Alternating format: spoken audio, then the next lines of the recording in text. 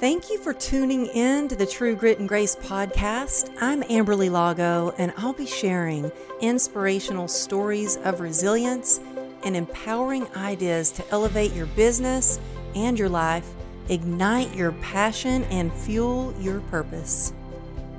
Hello, and welcome back to True Grit and Grace. I'm Amberly Lago, and I have a real treat for y'all today. I have John Assaraf with us. He is one of, I would say, the leading expert of mindset and behavioral in the world. He's appeared numerous times on Larry King Live, Anderson Cooper, and even the Ellen DeGeneres show. And you may know him from the blockbuster hit, The Secret. He's been in several movies. He's built 5 multi-million companies. One went public on NASDAQ, and one, Remax, grew 1,200 sales associates and $4.5 billion a year in sales. He's written a best-selling book, which I loved on Audible, by the way, called Inner Size: The New Science to Unlock Your Brain's Hidden Power, in addition to being a 2-time New York Times bestseller. And he is the founder and CEO of MyNeuroGym.com. It's a company dedicated to using the most advanced technologies and evidence-based training methods to help individuals strengthen their mindset and emotional skills so they unleash their inner power and maximize the results. John, I have to say something really quick. Okay, y'all, I'm not usually like a little nervous. And I think because I'm so just in awe of your work, I'm a little tongue-tied and a little bit nervous. So I was stuttering through that intro. No need to be. Oh my goodness. You're so kind. I'm so appreciative that you're here to share. I love your book. I first found you actually on Clubhouse, and I would just sit there and just eat up all that you would say. You have such wisdom, but an incredible story. There was a story that you told about a mentor that you had. And his name was Mr. Brown, and it really impacted your life. And I had a mentor growing up too, and it's amazing how mentors can do that. I would love if we could just start by sharing kind of where you were and how you came from being a little bit of a troublemaker, if I might say, to this. A lot of a trouble. Like many of us, life was, normal as a kid. Parents, raised 3 children trying to make ends meet. A lot of struggle as they were, young parents, in the 50s. My father was doing odd jobs that ended up, working as a cab driver. My mother was a seamstress working with a local department store. They got married for all the wrong reasons back then, and they didn't have a great relationship, but they loved their family. And they wanted the best for my brother and sister and I. And so I was born in Israel, and my parents moved from Israel to Montreal, Canada when I was 5. And the reason they did that is they didn't want to raise their children in war-torn Israel. There was always at war with some of the neighboring countries. And so they said, well, let's move and immigrate to Canada. And which sounded fine, except I was put into first grade without knowing the English or French language, which is what they spoke in Montreal. And so here I was falling behind in a classroom of, 50 kids, 60 kids back then, packed. Teacher could not pay attention to the kids that didn't have the basic of alphabet and language. And so I fell behind by a couple of years within the first 3-4 years. By the time I was in 7th grade, I failed English and math. By the time I was in 11th grade, I was considered a high school derelict, getting into trouble in school, fighting in the principal's office, getting kicked out of school. And then on the side, I was doing illegal things like breaking in entries, selling drugs, doing drugs, drinking alcohol. And I was 15, 16, 17 years old, getting into a lot of trouble. And that was where I felt comfortable. That was like, that's where I felt comfortable and safe. And I was told enough times that I'm not very smart. I was a dumb jock. I was a derelict. I wouldn't amount to much. Voted most likely to fail in life. And so I had this self-image that I just wasn't smart enough. And so I did things that I excelled in, which were nefarious things. And then as I was getting older and I was taking more and more risk, the consequences became much greater. One of the guys that was in my little street gang that I was a part of went to jail. Another guy died. And my path was on the wrong train, on the wrong path, picking up speed. And the only thing that I was going to hit was a wall, morgue or jail. And my brother, who loved me and I loved him, my sister, who loved me and I loved her, were really concerned for what I was doing. They knew my parents didn't. If my father would have known, he would have killed me. And so my brother, out of his just desire to help me, was a tennis coach. He had a client that he was teaching tennis to, who was a very successful entrepreneur in real estate. And he said, hey, listen, why don't you come to Toronto to meet me and this man named Alan Brown, and maybe he can give you some ideas. Maybe he could even hire you to work for his real estate company. I was like, that would be awesome, because at the time I'd left school. I was working in a shipping department of a computer company, getting boxes, opening up the boxes, putting things on the shelves, taking things off the shelf, putting in boxes, putting them on the truck. Hated it. And so anything would have been better than the $1.65 an hour that I made doing things I hated. So my brother invites me. I take the train to Toronto. He picks me up. We go to lunch with Mr. Alan Brown. Cordial man, well-dressed, in shape, happy, vibrant, looked successful, wasn't ostentation. It was just an elegant man. And at lunch, he just started asking me questions of like, why was I doing the things I was doing? And my answer was, I don't know. I want to fit in with my buddies, want to make some money so I can do some of the fun things. He said, but you can do that, honestly. I said, well, I don't know how to. I didn't do well in school. He says, well, you don't have to do well in school to do well in life. Wow. So the discussion started off like that. And then he asked me, like, what were my goals? And at the time, I had 3 goals. 1, get a better job. 2, buy my first car. 3, move out of my parents' house. And I was 19. And he said, well, those are all great, but what's some of your longer term goals? I said, well, I never thought about it.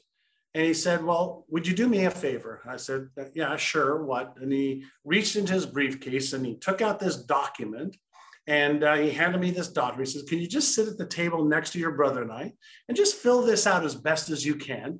And then we'll go from there. And I said, sure. So I took the document, sat down, looked at the first page. Then the first question, it was the 1980 goal setting guide. 1980 goal setting guide. I was 19 at the time. So I look at this and the first question, Amberly, is at what age do you want to retire? I'm like, what? And you're like, I hadn't even thought about retiring. I don't even know what I want to do tomorrow. My father's working like a dog. He can't retire. Nobody in our family has retired. Everybody's working to their 70s and 80s. And so I asked him, I said, Mr. Brown, I'm 19. Like, what am I supposed to put there? He goes, pick a number. So I just said, okay, 45. I picked a number that was twice longer, or 100% longer than I was alive. The next question was, how much net worth do you want to have upon retirement? And I'm thinking, what is net worth? So I said, Mr. Brown, what does net worth mean? And he explained to me what net worth was. I said, okay, $3 million. Next question, what kind of car do you want to drive? Mercedes-Benz. Next question, what kind of home do you want to live in? 4-bedroom, beautiful house. What kind of travel do you want to do? First class around the world. And it asked a whole bunch of these questions about cars and homes and charity and who you wanted to help. And I want to retire my parents and blah, blah, blah, blah, blah. I just wrote out this stuff that was. And things they don't ask you about in school. They don't talk about that kind of stuff or planning or even, when I was in school, they didn't even talk about how to balance a checkbook or count money back or basic things. Yeah, he asked me basically to dream. And I was like afraid of dreaming because I had evidence that my dreams will never come true. I'm not smart enough. I'm not good enough to achieve those things. So I never dreamt about those things. I may have watched them on TV and like, wow, that would be so cool. That would be great. Yeah. As a some fantasy. And then when he took the document that I had, he read it, he started to smile. He says, you know what? This would be a life worth living and creating. I go, yeah, it sure would be. He said, I'm going to ask you one question, and the answer to this question will determine whether you achieve every one of these things. And Amberly, I'm thinking in the back of my head, yeah, right. One question is going to determine whether I achieve $3 million and travel the world and retire my parents and Mercedes-Benz and Italian wardrobe and do these things and have these things. And he leaned in and he said, son, are you interested in achieving all of these things, or are you committed to achieving them? And I remember thinking, am I interested or am I committed? And I felt stupid again. And so I said to him, I said, Mr. Brown, what's the difference? And he paused. And he said, son, if you're interested, you'll do what's easy and convenient. He said, if you're interested, you'll allow your story that you just told me to control you. He said, if you're interested, you will keep repeating the same habits and patterns over and over again, hoping and praying and dreaming for things to change, but you won't change. He said, however, if you are committed, you will upgrade your identity. And he pointed to his head. You'll upgrade your identity so that it matches your destiny. Oh, that is so powerful. Yeah, he says, you'll upgrade your beliefs about what's possible for you. You'll upgrade your mindset and your skill set, and you'll develop the habits required to achieve every one of these goals, which they're all achievable. You just don't know how. So, son, are you interested or are you committed? And I was just about to jump out of my seat, right? Because it made sense. And so I'm committed. And he was calm. He said, in that case, I will be your mentor. Oh my gosh. I love that story. I'm getting chills up the back of my head right now. I got goosebumps. That's so good. And then I said to him, what's a mentor? I didn't know. And he explained to me, a mentor is somebody who shows you the path. Somebody who shows you why you do this and not that, how to create an identity, how to create the beliefs, how to create the habits, and what skills do you upgrade. So he, in one lunch, one question, one answer, helped change the trajectory of my life 41 years ago. Wow. 41 years ago. And that man, by opening up his heart and giving me of himself, he then asked me to move to Toronto, which I fought him on. He then asked me to get into real estate school, which I fought him on because I lived in Montreal, 350 miles away. I didn't have any money. I hated school. I had all the reasons, stories, and excuses why to say no, no, no, no, no. I don't know why, but I did it anyway. And I started working for him on commission only, zero salary. Not only did I not make my $1.65 an hour, I went to zero. But he taught me the self-confidence, the skills, the certainty to trust and believe in myself, whereas I didn't before. And then over the next 18 months, under his guidance, I made $180,000. Wow. Selling real estate at 19 years young, having zero experience in business, zero sales, zero marketing, zero anything, just learning what to say, what to do, what to think, what to feel, and how to upgrade my identity to match this destiny. And that was the beginning of me realizing that mindset is something that you can get better at. Managing your emotions is something that you can upgrade that skill. And then learning what to do. We already know how to achieve just about anything that anybody who's watching or listening wants to achieve. So if you're committed, you'll do whatever it takes. And if you're not, then you'll allow your stories, reasons, and excuses to control you. It's so true. And it is being committed to reach your goals and just going after it with grit. Right. I have had fear, and I mean, I was nervous when I started talking with you and we got on the, not fear, but a little, I like to turn that, I've switched that to excitement is what how I've learned to control those emotions with when I get nervous. But some people live with a lot of fear, panic attacks, anxiety. How do you flip that switch? If you Sure. if you could flip the switch from fear and anxiety and stress to calmness and certainty and more confidence. So, and I know you've gone through a lot of challenges in your life with your car accident, and you've overcome a lot of stuff. So I think it's worthwhile just stepping back for just a moment. Like when you said the word panic and stress and anxiety and uncertainty, I hear ignorance.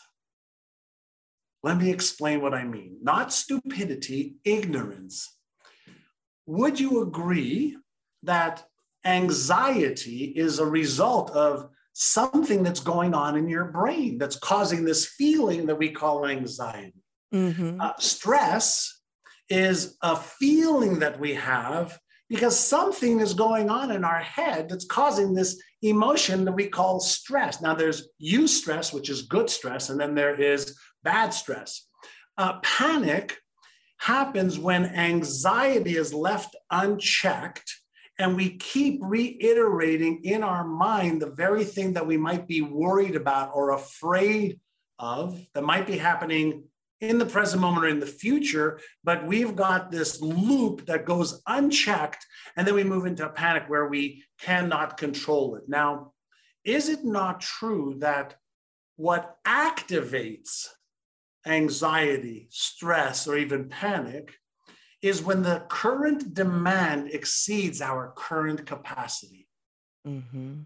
So the current financial demand exceeds our current capacity. When the current communication demand exceeds our capacity. When the current demand on our physical body or our emotions, because of how much training we've had or not, exceeds our current capacity, we hit those boundaries that activate a group of networks and circuits in our brain that release the neurochemicals that then cause the feeling, and if we don't know how to be aware of feelings in our body and what to do to release them, then we keep thinking about what we feel and feeling what we think about.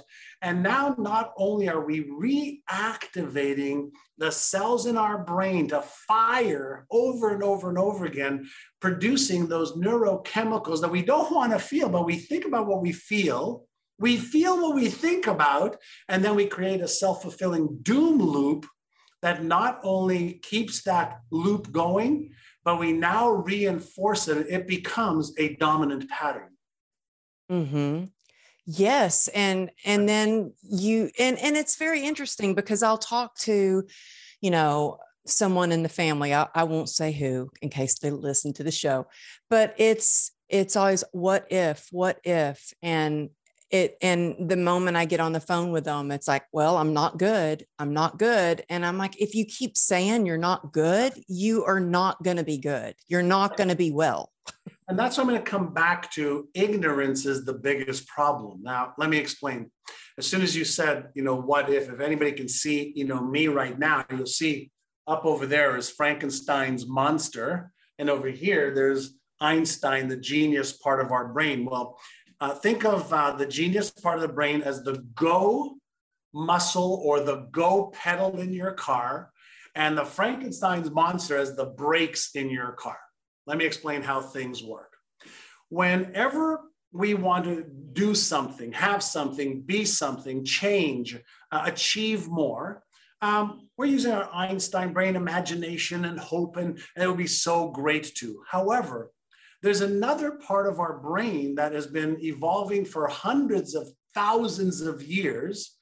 And that is what it calls the Frankenstein's monster. And this part of our brain, its sole responsibility is to say, what if you fail? What if you succeed and fail? What if you do this, try this, have this, be this, and then you're embarrassed, ashamed, ridiculed, judged, or disappointed? So let me give you a different frame to look through these lenses with. Imagine you're driving your car and everything's fine. Beautiful sunny day. You're just enjoying a casual drive. And all of a sudden, a light pops up on your dash. Have you ever considered taking a hammer and hitting the light? No, the light's a signal. Another part of this equation, you're driving your car, let's say you have one of the newer cars, and you want to go into the left lane. But then you see on your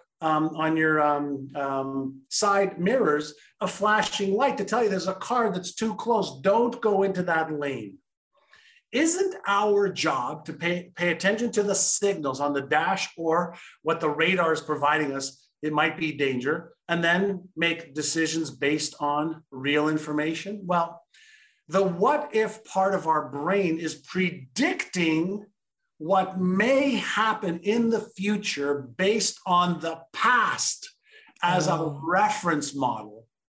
So the past may be accurate. So your job is to be aware of it and then go, okay, since the past does not equal the present or the future, the past is a reference point. Now I want to reactivate my Einstein brain and say, do I want to move forward or don't I? So when we I want to be committed or interested? That's right. Right. So part of the challenge is most people have, let's say $1 million, car in their driveway that can do so much, but they don't know how to drive it. Well, we all own $100 billion brain, and we don't know how to use it well. Not that it's not capable of incredible performance, because every brain functionally works the same. And as a behavioral neuroscience researcher that has been studying neuroscience for 41 years in neuropsychology, where I can share with you the problem isn't with the hardware or even the operating system. In many cases, it's the software, the programming, the conditioning, and we are just not really good operators of our own brain. And since our brain can adapt, the question should be for all of us, what skill must I learn so that I can let go of what's not working for me and start to create and reinforce patterns that will work for me?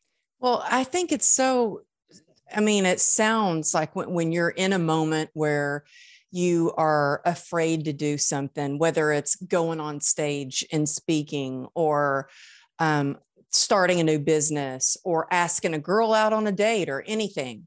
Right. In that moment, it sounds simple to just go, wait, I need to be aware of this feeling, what past experiences is this coming from? And in fact, after reading your book, I was kind of having a meltdown about why is it that I get so flustered and so defeated when I can't figure something out with technology? Where is that coming from?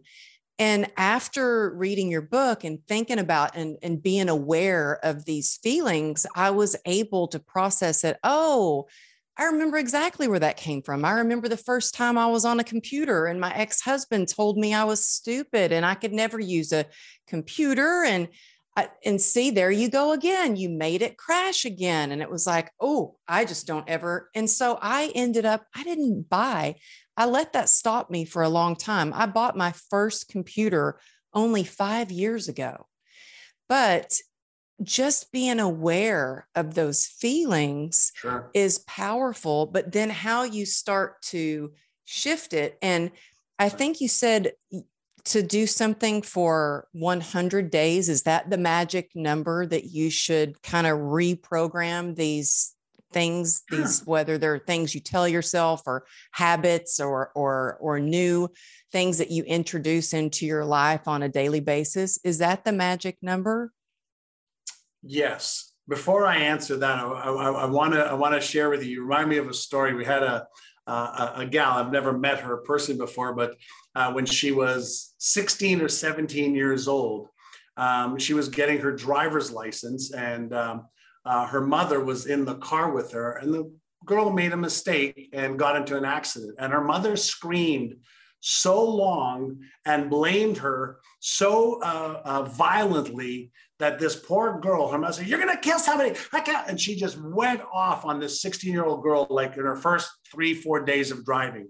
Well, this gal who 30 years later in 46 still hadn't driven a car since that time.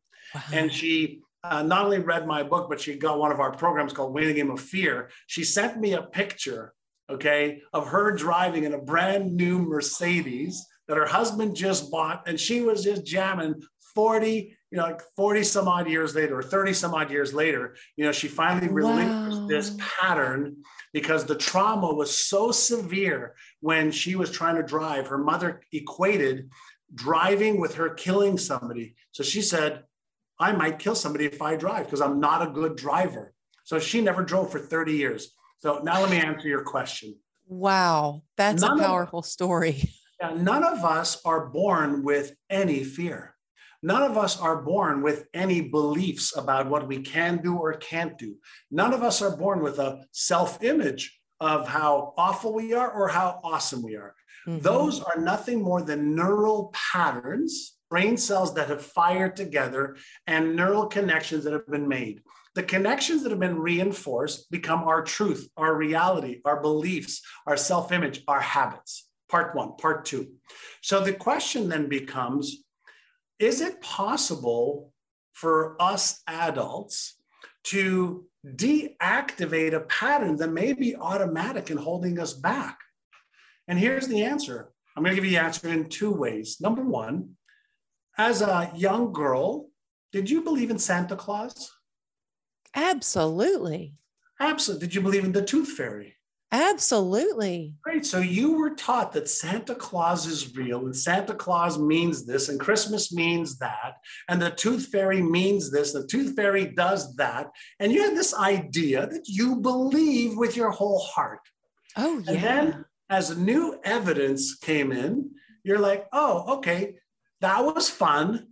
Santa Claus isn't real, but I can still play along because it's positive, it's empowering, it's cohesive, and it brings a lot of good memories for most children who participate in, the Santa Claus and Christmas era. Now, so if it's possible that you believed something before that isn't true, that means that you can unbelieve something that isn't true about you that you believe right now. So what do we know about patterns in the brain?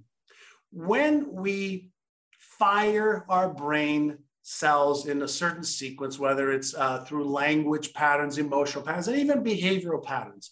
Let's say like exercise. You don't exercise, you say, well, I'm going to get in shape. I'm going to eat well, I'm going to exercise, and I'm going to go to the gym. And you do it for a day, for 7 days, for 14 days, for 21 days, and you feel so good. Then why is it that 87 to 90% of people who have New Year's resolutions within 3 weeks revert back to their old patterns? It's not because they don't have the intention of continuing. It's because there are processes in the brain that unless you activate and reinforce the subconscious processes, the conscious decision-making ones aren't strong enough. So what have we learned? In the last several years, there's been some research around where do our habitual patterns reside in the brain? And we haven't been able to see, like, in the brain, like, is there a place where habits are or formulate? We know that the hippocampus is where memories are. Mm-hmm. We know that there's another little place in the brain called the striatum, which is not that important, but that appears to be where these tightly grouped neurons and cells are. So what have we discovered? Just like it takes X amount of time to renovate your home, it takes about 66 days to 365 days to, and I'm going to use this term like, renovate your neural patterns. So to get rid of the old and start and reinforce the new. And so what happens if you give yourself at least 100 days, okay, to start the foundation of the renovation and then build upon that, now you have the ability to deactivate and to take away the strength of the old programming and create and reinforce new patterns. And so if you do 100 days to begin with, then you can add another 100 days, and then you can add another 100 days. And now the patterns that have been firing and wiring together become dominant patterns. John, you said something, I don't remember. This was in an interview that I was listening to that you did. I was at the gym working out, and you said something in another interview. I think that you were with Ed Milet, and you said something that made me stop working out and write this down. You said a habit is more important than the intensity at first. Correct. And I think that if more people, I think like a lot of people that want to work out, and their New Year's resolution is, I'm going to start working out. I'm going to go to the gym, and they work out, they get there, and they may work out really hard and they're so sore they can't walk. Yeah. They might not go, or they go and they feel like it's just not good enough. But if you realize, if you just go and you get those smart feet and it's like, I don't have to think about going because that's part of what I do. It's the same thing when I wake up in the morning. I don't think about going to go drink a big glass of water every morning. I've trained myself that's just what I do. And it's like I'm on autopilot to do that. So I loved that you said that. You are on autopilot. So here's the visual, right? The complexity, intensity, and duration are irrelevant at first. It's the consistency that builds the habit. So first you build the habit, and then the habit will build you. Ooh, I love that. So let me show you something instead of telling you. I have several private clients that I work with, and I can't show you their names, but I'll show you something that every one of them does. And so you'll see 2 minutes and 15 seconds, right? That's one client. Let me show you another one. You're going to see day 25 times 25. Why am I showing you these? These are a couple of very, very, very successful entrepreneurs that have hired me privately, not only to help them with their business, but also health. I'm really big into health and well-being. And so, y'all, if you're listening to this on Apple or Spotify, if you head over to the YouTube channel, you will be able to see how into health John is, or check out his Instagram and you'll see him with you have 3 sons or two boys? Two boys, all good looking. How tall are y'all? My one son's 6'3", the other one's 6 foot, and I'm 6'1". You look really tall, but just the picture of health. But sorry, I just want people to go check out your Instagram and check out this on YouTube as well. So anyway, these 2 clients of mine, they want to get back in really good shape because they're mega successful, $100 million company, one of them $1 billion company, the other one, but they weren't in health. So they said, we want to get help. What should we do? Should we hire a trainer? Should we hire a nutritionist? No. I want 100 days of 1 minute of planks or 10 push-ups a day. So what you've just seen is one of them just started like about 9 days ago. He's already at 2 minutes and 15 seconds. The other one's on day 25. He's doing 25 to 30 push-ups a day, but they both started with just like the minimal amount that they could commit to and easily do. Why? Well, if we can reduce the neural tension of change, let me explain. The neural tension of change. The only human that likes change is a wet baby. The rest of us fight to keep our habits going. Why? Because it requires almost zero cognitive energy. And since our brain is a miser of energy, Okay, I want to conserve energy, not use energy. Mm-hmm. Anything that requires, I need to do a half hour of this, or 50 minutes of this, or 40 minutes of this. I need to go to the gym. I need to watch my diet. I need to stop. It's like our brain's going, oh my God, that's too much of a cognitive load. So what do? We use how our brain actually works, and we reduce it to the ridiculous. So the ridiculous is, can you do 1 minute right now? I can do 1 minute. Great. Let's do a minute. And then tomorrow, when you don't feel like it, can you do a minute? Well, a minute's nothing. So we reduce it to nothing. Listen, when my mother, before she died, was in her retirement home, she was depressed for many, many years, didn't feel like doing anything, stayed in bed for months at a time. And I used to fly back and forth to Montreal where she was. Hey, Mom, why don't you come for a walk with me? I don't want to. Okay, Mom, just move your arms up a little. I don't want to. Say, okay. Do me a favor, Mom. Can you take your finger? True story. Can you just do this? One finger. Wow. She goes, yeah. She did one finger. I said, oh, that's easy. Can you do the other one? Then she did this. Can you do the other one? She did this. I said, well, now you did this hand. Do the other hand. I started off with her. This is a few years ago. I started off with her just moving her fingers, then moving her arm, left leg, right leg, to the point that just a week before she died of COVID, Wow, she was on the bike every day for 15 minutes, like on the little recumbent bike, and walking the halls, starting with one finger, doing this, right? And she was in her 80s, was never in shape her whole life and never really wanted to do anything. So the point that I want to make is this 100 days is what gets you going. Wow. But you build the habit of thinking positively for 100 days, catching yourself thinking negatively or feeling disempowered, and then just shifting for one time. So you can use this 100 days to increase your awareness and make it better, for managing your self-talk, make it better, for being aware of your emotions and then shifting like a Hollywood actor or actress from this emotion to that emotion, from not feeling like doing what you need to do for whether it's health, wealth, relationships, career, business, finances, money, getting out of debt, whatever it is.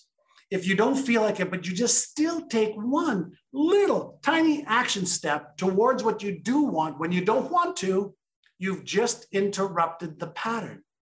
And anytime we interrupt the pattern, it's like we fracture the strength of it.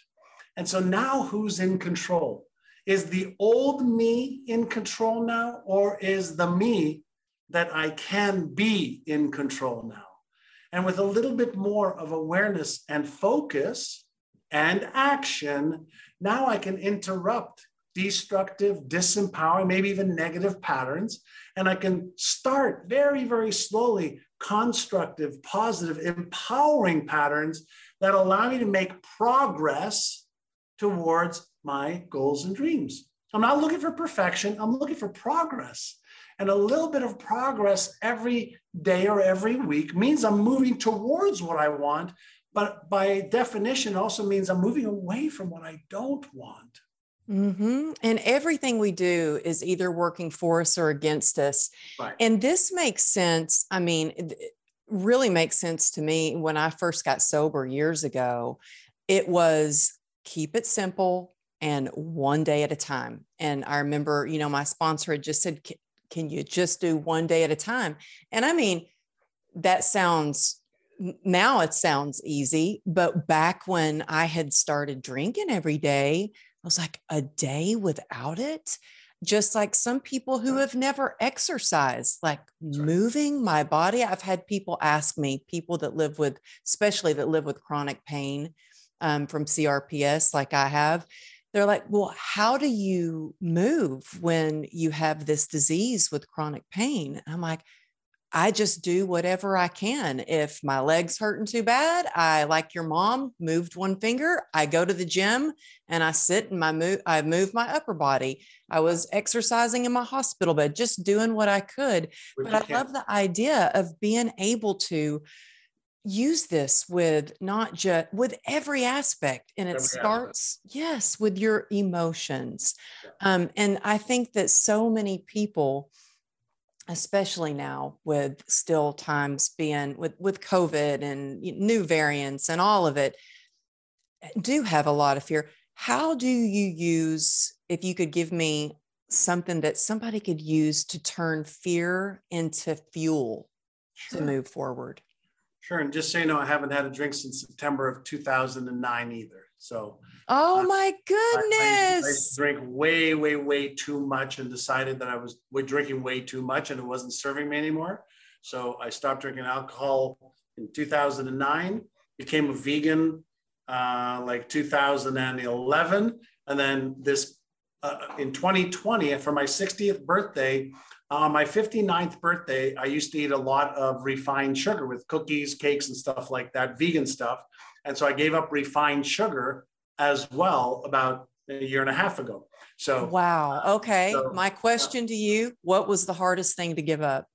sugar, I was going to say sugar sugar, is the devil, sugar, isn't it? sugar, refined sugar. I eat like bananas, blueberries, blackberries. Sugar was by far the hardest. But I Alcohol was bet very you hard. feel Yeah. incredible. It was part of my focus on my health. I wanted to have a six pack at 60. And And so you I do. focused. Well, um, I mean, I saw a picture of you on the yeah. beach and I was like, dang, he is not messing around. So we can achieve a lot more than we give ourselves credit to in sometimes. Your question was, How do you how do you turn turn fear into fear fuel? into fuel? So So instead of like, I am fearful, like I have people say, well, I'm scared I'm going to hurt if I do that. And that goes back to if you don't know, but these are a right. lot of people who have done it and, reinforce that, okay, see, I knew I was right. I'm hurting worse now. But I want them to know that, yeah, sometimes I do think, sometimes I exercise and it might flare up the CRPS, or it might, Sure. sometimes I go on stage and yeah, I have bombed, or sometimes I've done a virtual presentation and my slides were a disaster. Yeah. Sometimes that stuff happens, but instead of letting it stop us, or never drive a car, or not buy a computer, or not go after our dreams, how do you do like that quick shift? Okay, I'm going to use this as fuel. So the next time they get that idea in their head, nope, I'm not doing that. And they get stuck. How do Yeah. they turn it into fuel? So there's a couple of pieces to this. So number one is when we're feeling fearful, that means that the neurochemicals associated with what we don't want or what may happen that may be painful, whether it's spiritually, emotionally, physically, financially painful, our brain is playing out that scenario as if it was real, which means it's releasing the neurochemicals of fear, which is cortisol, epinephrine, or norepinephrine. So the cortisol, epinephrine, and norepinephrine are the fight, flight, or freeze neurochemicals. So how do we turn that into fuel? So first is we don't fight the fear. We're aware that fear just is letting us know that there is a possibility of danger. It's a real danger to us in our heads because of the memory that we have around the thing, or what we've read or heard or observed happening, or what actually happened to us. That's part one. So we want to shift into a state of awareness, and it's awareness that gives us choice, and choice gives us freedom. So here's what we do. We can play this out in advance, and it goes like this. So I want you to imagine that you take the action that you're afraid of taking action. And I want you to imagine, okay, that let's say you bomb on stage, okay? Is it bombing on stage that you're fearful of, or is it about being embarrassed, ashamed, ridiculed, or judged? Like, what is actually causing you to be afraid of? And most will say, I'm actually not afraid of being on stage. I'm afraid of what my people will say or think or do if I don't do well. Mm-hmm. So that's a possibility, right? Yeah, that's a possibility. Now, how do we shift the possibility into a different probability? So what has to happen in order for you to get on stage and actually succeed? What has to happen in order for you to get behind that car and actually follow through and override the fear? And now if I can do something called mental contrasting, which means this possibility exists, but I'm going to focus on what I want. Mm-hmm. Is it possible that both possibilities always exist, but what you choose to focus on is what actually materializes? Absolutely. So Absolutely. no differently than there's always this side of the coin, but there's also that one. People who live in a constant state of fear consistently look at the negative, even though the Mm-hmm. positive is right on the other side. So, what we want to do is we want to mentally train to be aware of this is the possibility, maybe what I focused on and reinforced in the past, the fear of this or that, or this or that, or this or that. And we start to feel that possibility because we replay it in our minds over and over again. We've Yeah. developed that as a pattern, okay, of our reality.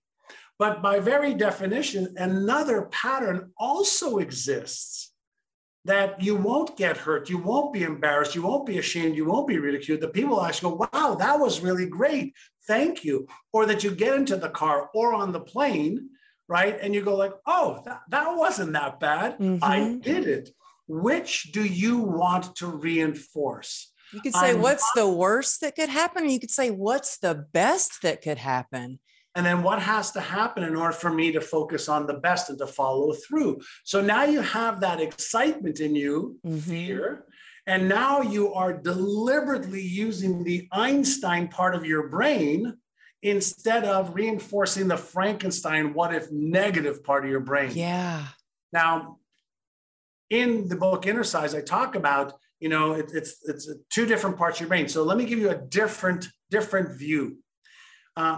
Imagine that you're part of a band, all right, a rock band or a classical, band, and you have to, as the conductor, get the members of the band to play in concert, in harmony.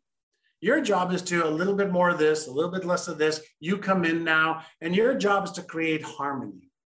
Well, what if I shared with you that there's different parts to your brain? The part of your brain is trying to keep you safe, just in case. And the part of your brain that wants to express itself and do everything. And these two parts of your brain are fighting each other. But there's another part of your brain that can be aware of those two. And then you can say, okay, there's a part of me that wants to do it, would like to do it, but there's another part of me that's afraid of doing it. And what if in a calm, relaxed state, you could honor and respect both parts of yourself and then choose, but I want to let this fear go.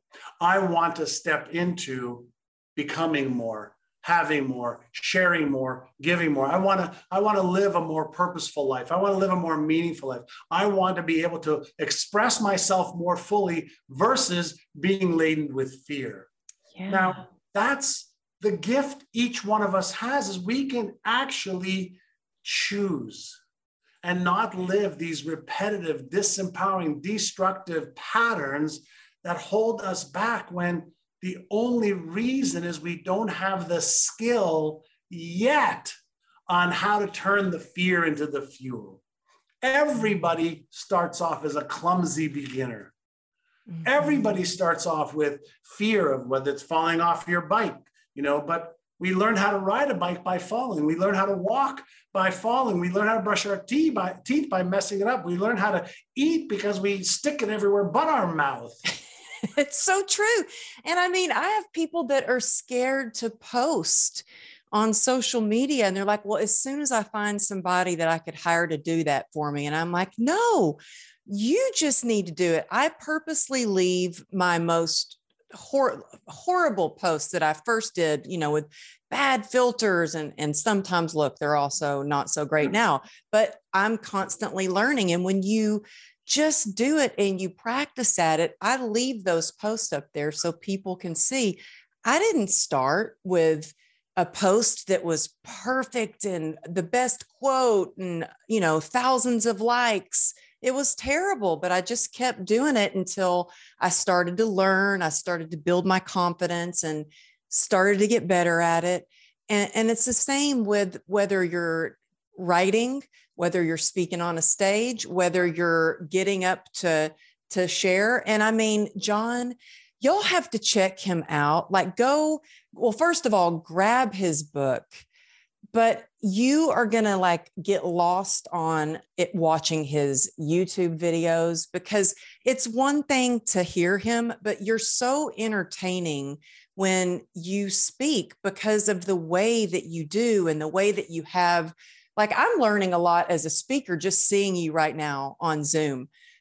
I'm like, I love that coin, how you took the coin and you flipped it over. It's very memorable, and you're mesmerizing in all that you share. But yes, y'all, please check them out. And I know we've gone over our time a little bit.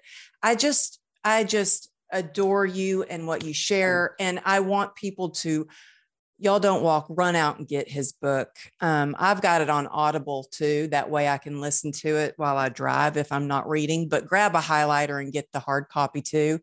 And I would love for you to tell people the latest and greatest about, because you have this new platform and you've taken all of these things from what your secrets to your success.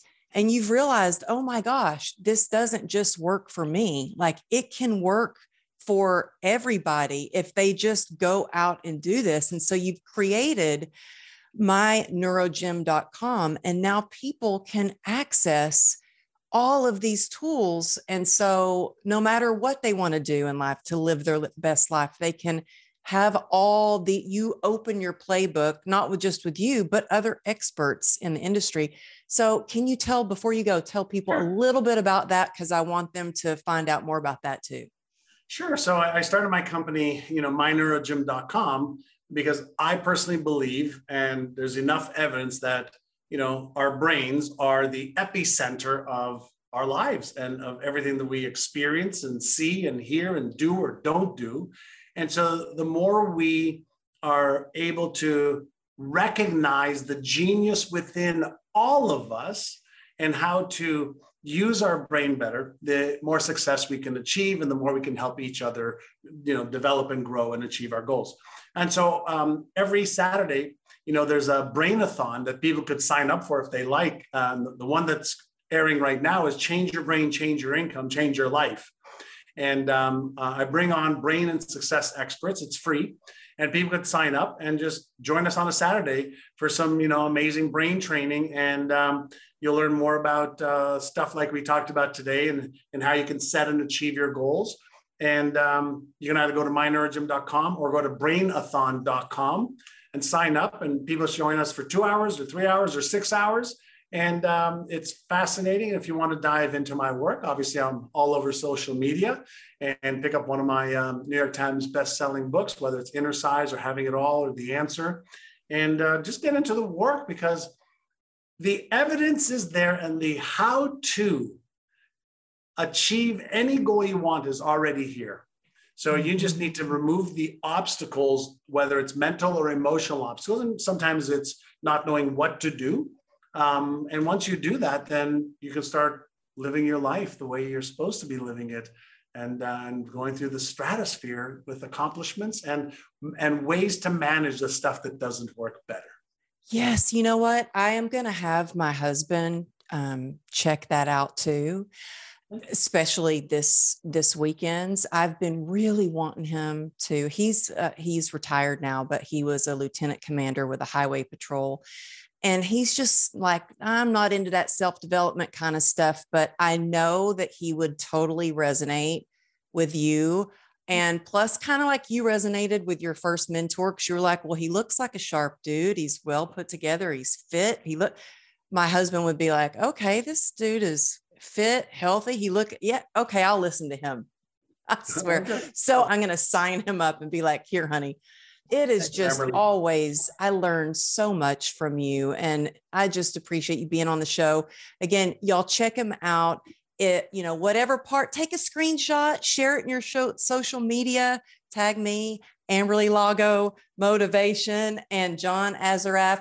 And thank you again. Y'all check out the show notes. You can find all the links to his books, to every platform. And you know what? We need to put the link in there for your blockbuster hit too. So we'll make sure we do that too. Thanks, Amberly. Thank you. Have a great afternoon and night and day. And everybody, thanks for joining us.